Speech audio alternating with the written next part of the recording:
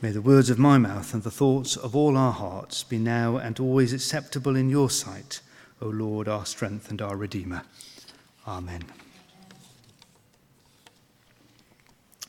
Just a sort of a question to get us started. Who of these two characters do you prefer?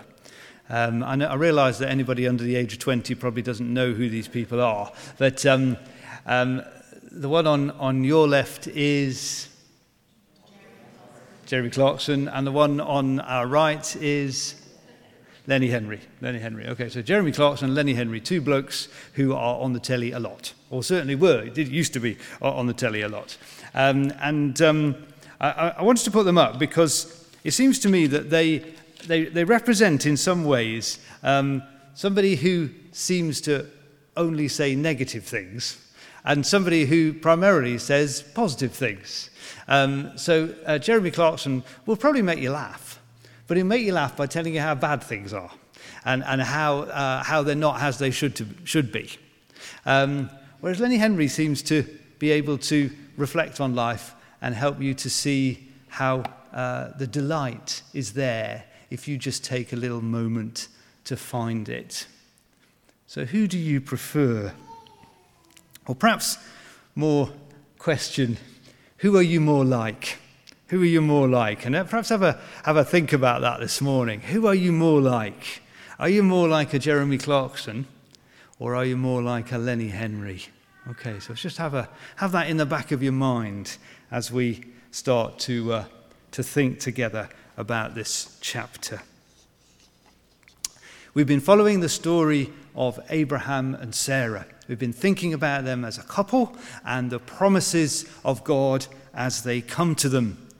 We've learned how they left their home and travelled a long distance to the promised land, and there began to sort of set up camp. And they are drawn into this relationship with the Lord God, which is called or characterized as a covenant, a deep and solemn promise between Abraham and his family and the Lord. And the Lord promises Abraham and his family that they will be as numerous as the stars in the sky or the sand underneath their feet. And it's a beautiful promise, and even promises that through Abraham all the nations of the world will be blessed. It is the beginning of the covenant, which of course ultimately blossoms into the people of Israel, and then through them, of course, into Jesus. And as Jesus fulfills the covenant and opens it up, we stand in the new covenant, the New Testament, as the people of God who are inheritors of this beautiful promise. There's just, of course, one problem. And that is that Abraham and Sarah have no children. And the promise keeps coming to them and keeps coming to them and keeps coming to them. And they grow into their old age. And in the first half of this chapter, which we didn't read, the first half, there is the final moment of promise. Abraham and Sarah receive 3 visitors. They're somewhat mysterious visitors. They appear in the heat of the day. But immediately that Abraham sees them, he can see that there's something different about them. He rises and he goes to greet them, and he asks them to stay. He provides water for their feet, and he goes, finds the best calf in his herds, and prepares a meal, a feast for them. And they eat together. And Abraham actually waits on them. Abraham is their servant. And after the meal, there is a conversation, the first of several conversations in this chapter. And during that conversation, Abraham is speaking to the Lord. So whoever these visitors are, they seem at first to seem like people. Then it seems like angels. Then they're actually the Lord himself. Some people have read the chapter as an early indication of the Trinity, that God is there in 3 persons. And there is this amazing encounter in the tent.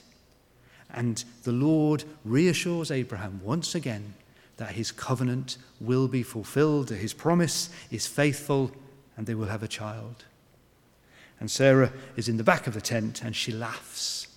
She laughs. And there's this lovely sort of teacher moment, a bit like, almost like in a school class, because the Lord says to Sarah, "Why did you laugh?" Okay, and Sarah's embarrassed and say, I didn't laugh. And he says, "Yes, you did." And like this.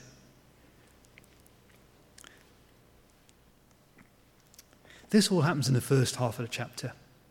The reassurance that God is faithful.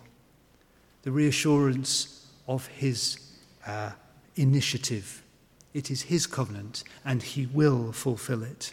It is his promise and he is faithful. But in the second half of the chapter that we read, we get something equally amazing.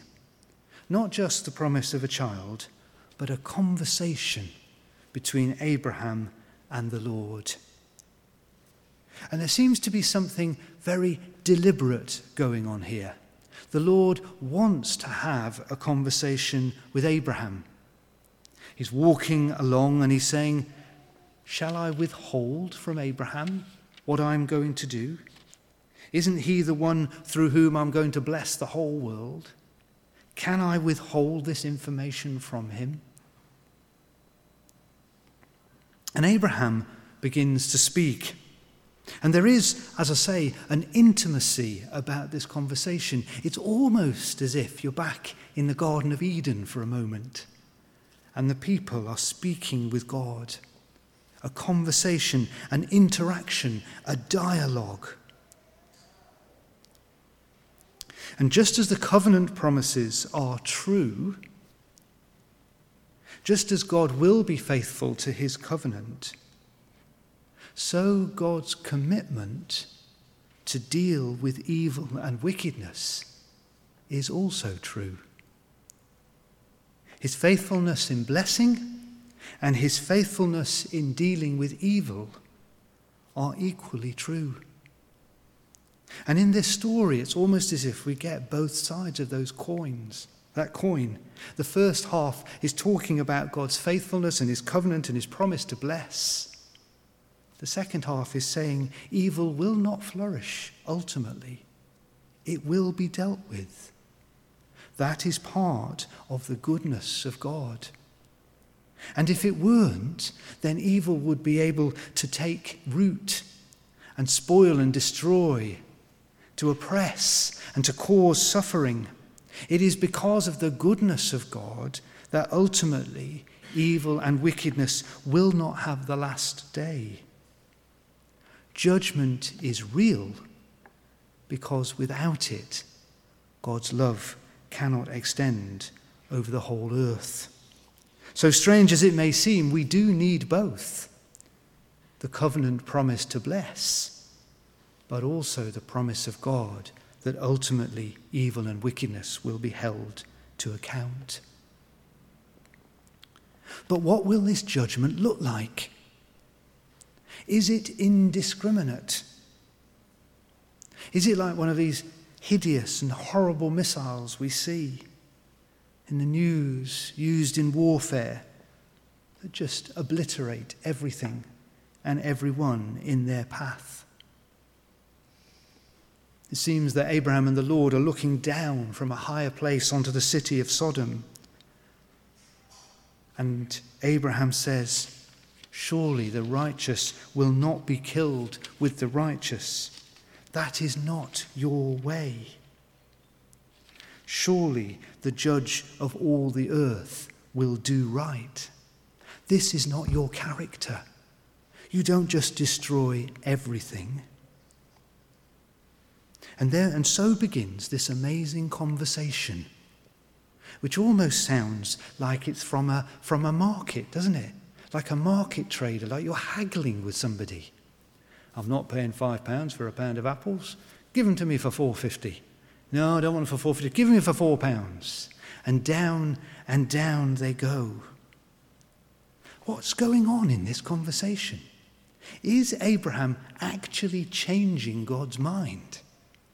Is he somehow stopping the Lord from doing what the Lord set out to do? Or is it that the Lord is looking to Abraham to see how Abraham understands the Lord's purposes? How does Abraham understand God's judgment and his love? Can Abraham see that God's purposes are always more to bless than to judge, to spare than to punish? Can Abraham see what God is really like? And Abraham does really well, doesn't he? He doesn't just ask for his family to be rescued. If we think about the story of Noah, which comes just a few chapters earlier in this book, you get Noah and his wife, the 3 sons and their wives, and they're saved. Everyone else receives the judgment of God. Abraham could look down at Sodom and say, my nephew Lot and his wife and their 2 children are there. Please just rescue them and nuke the rest of them. But he doesn't. He asks the Lord time and time again to spare the whole city because of those who are righteous, because of those who are living well. And perhaps because Abraham knows what Sodom is like, he knows that 50 is too high. And so this remarkable conversation, which comes all the way down to 10. And the Lord says, if I can find just 10, I will spare the city. And next week, Paul, bless him, is going to tell us what happens to Sodom and Gomorrah. That's the next chapter in the story. But a question for me, for you, for all of us. How do you see our city? Do we just see the wrong in it? Do we see the van parked over half of our entrance this morning? I think I know the guy whose van it is. He's lovely. He's really, really nice. He's called Sam, and he's a Christian, and he parks his van badly, okay? Do we see the awful driving? People tearing up and down residential roads in far too powerful cars, going way too fast? Do we see the littering? Do we see the antisocial behaviour? Do we see the people parking in the box junction at the bottom of Springfield Road so you can't get round? And you have to go the wrong side of the bollard, and I've done that lots of times. What do you see? More seriously, do you see the drug problem that we face? Do you see young people lured into gang life? Do you see those who prey on the vulnerable? Now, please don't misunderstand me. These things are wrong, deeply and profoundly wrong, and we should not excuse or collude with them. And we can trust, can't we, that will not the judge of all the earth do right? God will hold people to account. That is what he does. But for now, in this moment, what do we do? Do we say, Lord, look at all this dreadful stuff. Please sort it out? Or do we say, as Abraham said, Lord, if there were just a few righteous people here, would you spare the city? Would you give us chance to make amends? Would you give us chance to repent? Would you give us chance to live lives that reflect your love, your grace, your compassion, your justice, your restoration? Would you give us chance by the power of your Spirit, to live and build and make a place which reflects your love and your joy and your peace and your compassion. Would you spare the city a little longer so that your kingdom can come? That's what Abraham prayed when he saw the city of Sodom. He said, just for the sake of 10, spare it. And then maybe there is time for them to change. How do we look at our city? Do we despair? Or do we say, Lord, spare the city so that there is time for you to come and do your work? And let us pray for our city. Lord, have mercy. And let us live in a place which is kinder and gentler and more compassionate. And then might we take a step further and say, Lord, might I be one of the righteous ones that you see, and you will spare the city because you see me and us? Might I be one of those who is living so differently, with love and joy and hope and compassion and justice, that the Lord sees us and he says, I will spare the city and give it time? And yes, it's really difficult to live like that. It really is. Courtesy is difficult. In a society which tells us to get on, to look after number one, to be full of self-care. There's nothing wrong with self-care, by the way. But courtesy is difficult, isn't it? It's difficult when you're on the bus. It's difficult when you're driving your car. It's difficult in the street. It's difficult in a queue. Courtesy is difficult. Compassion is difficult. We live in a society, don't we, that tells us that charity begins at home. Look after your own nation, your own interests, your own community. The others can sort themselves out. Justice is difficult. To say out loud that for too long we have been part of a system which favours those who have wealth and prejudices those who don't. Grace is difficult.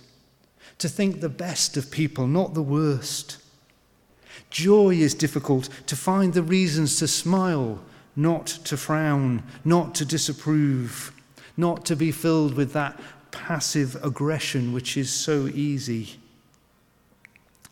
Love is difficult. To be like Jesus is difficult. So what does this passage teach us? Firstly, it reminds us of God's initiative and his intimacy. The Lord reaches out to Abraham and Sarah and engages Abraham in this remarkable conversation. It reminds us, if nothing else, that the one who put the stars in place wants to talk to us. Isn't that incredible? The one who set that meteor going that NASA put their space machine into this week, and we're very pleased that they've done it. Okay? The one who put that on its trajectory first. He wants to speak with you and me. And more than that, in the context and the part of that conversation, he wants us to understand the purposes and character of God, what God is doing and how he does it, what kind of person he is, and to be reminded that he is surprisingly gracious, surprisingly generous, surprisingly like we know he always is. There is initiative and there is intimacy, and then there is the reminder to pray for our city. Lord, have mercy. Lord, spare it. There is stuff wrong here. We can see it. God can see it much more. And we trust that the judge of all the earth will do right. But we can either turn away and ask the Lord to sweep it away, or we can pray, Lord, have mercy. Let there be time for people to come to their senses, to see that these ways of living are wrong, and to create the kind of city where we are all proud to live, where we all see Christ in one another, where we all love like he loves us. Pray for a city like that, and then dare to be one of the righteous ones, to live lives full of life and love and joy and hope. In a world where there is too much that pushes those things out of us, allow the Spirit of God to fill us once again with life and love and joy and hope. Maybe the Lord says, because of you, I will spare the city. I will give them longer. I will wait, and let's see. Amen.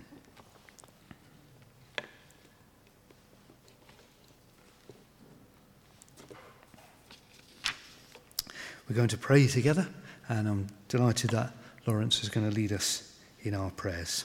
So let's pray together.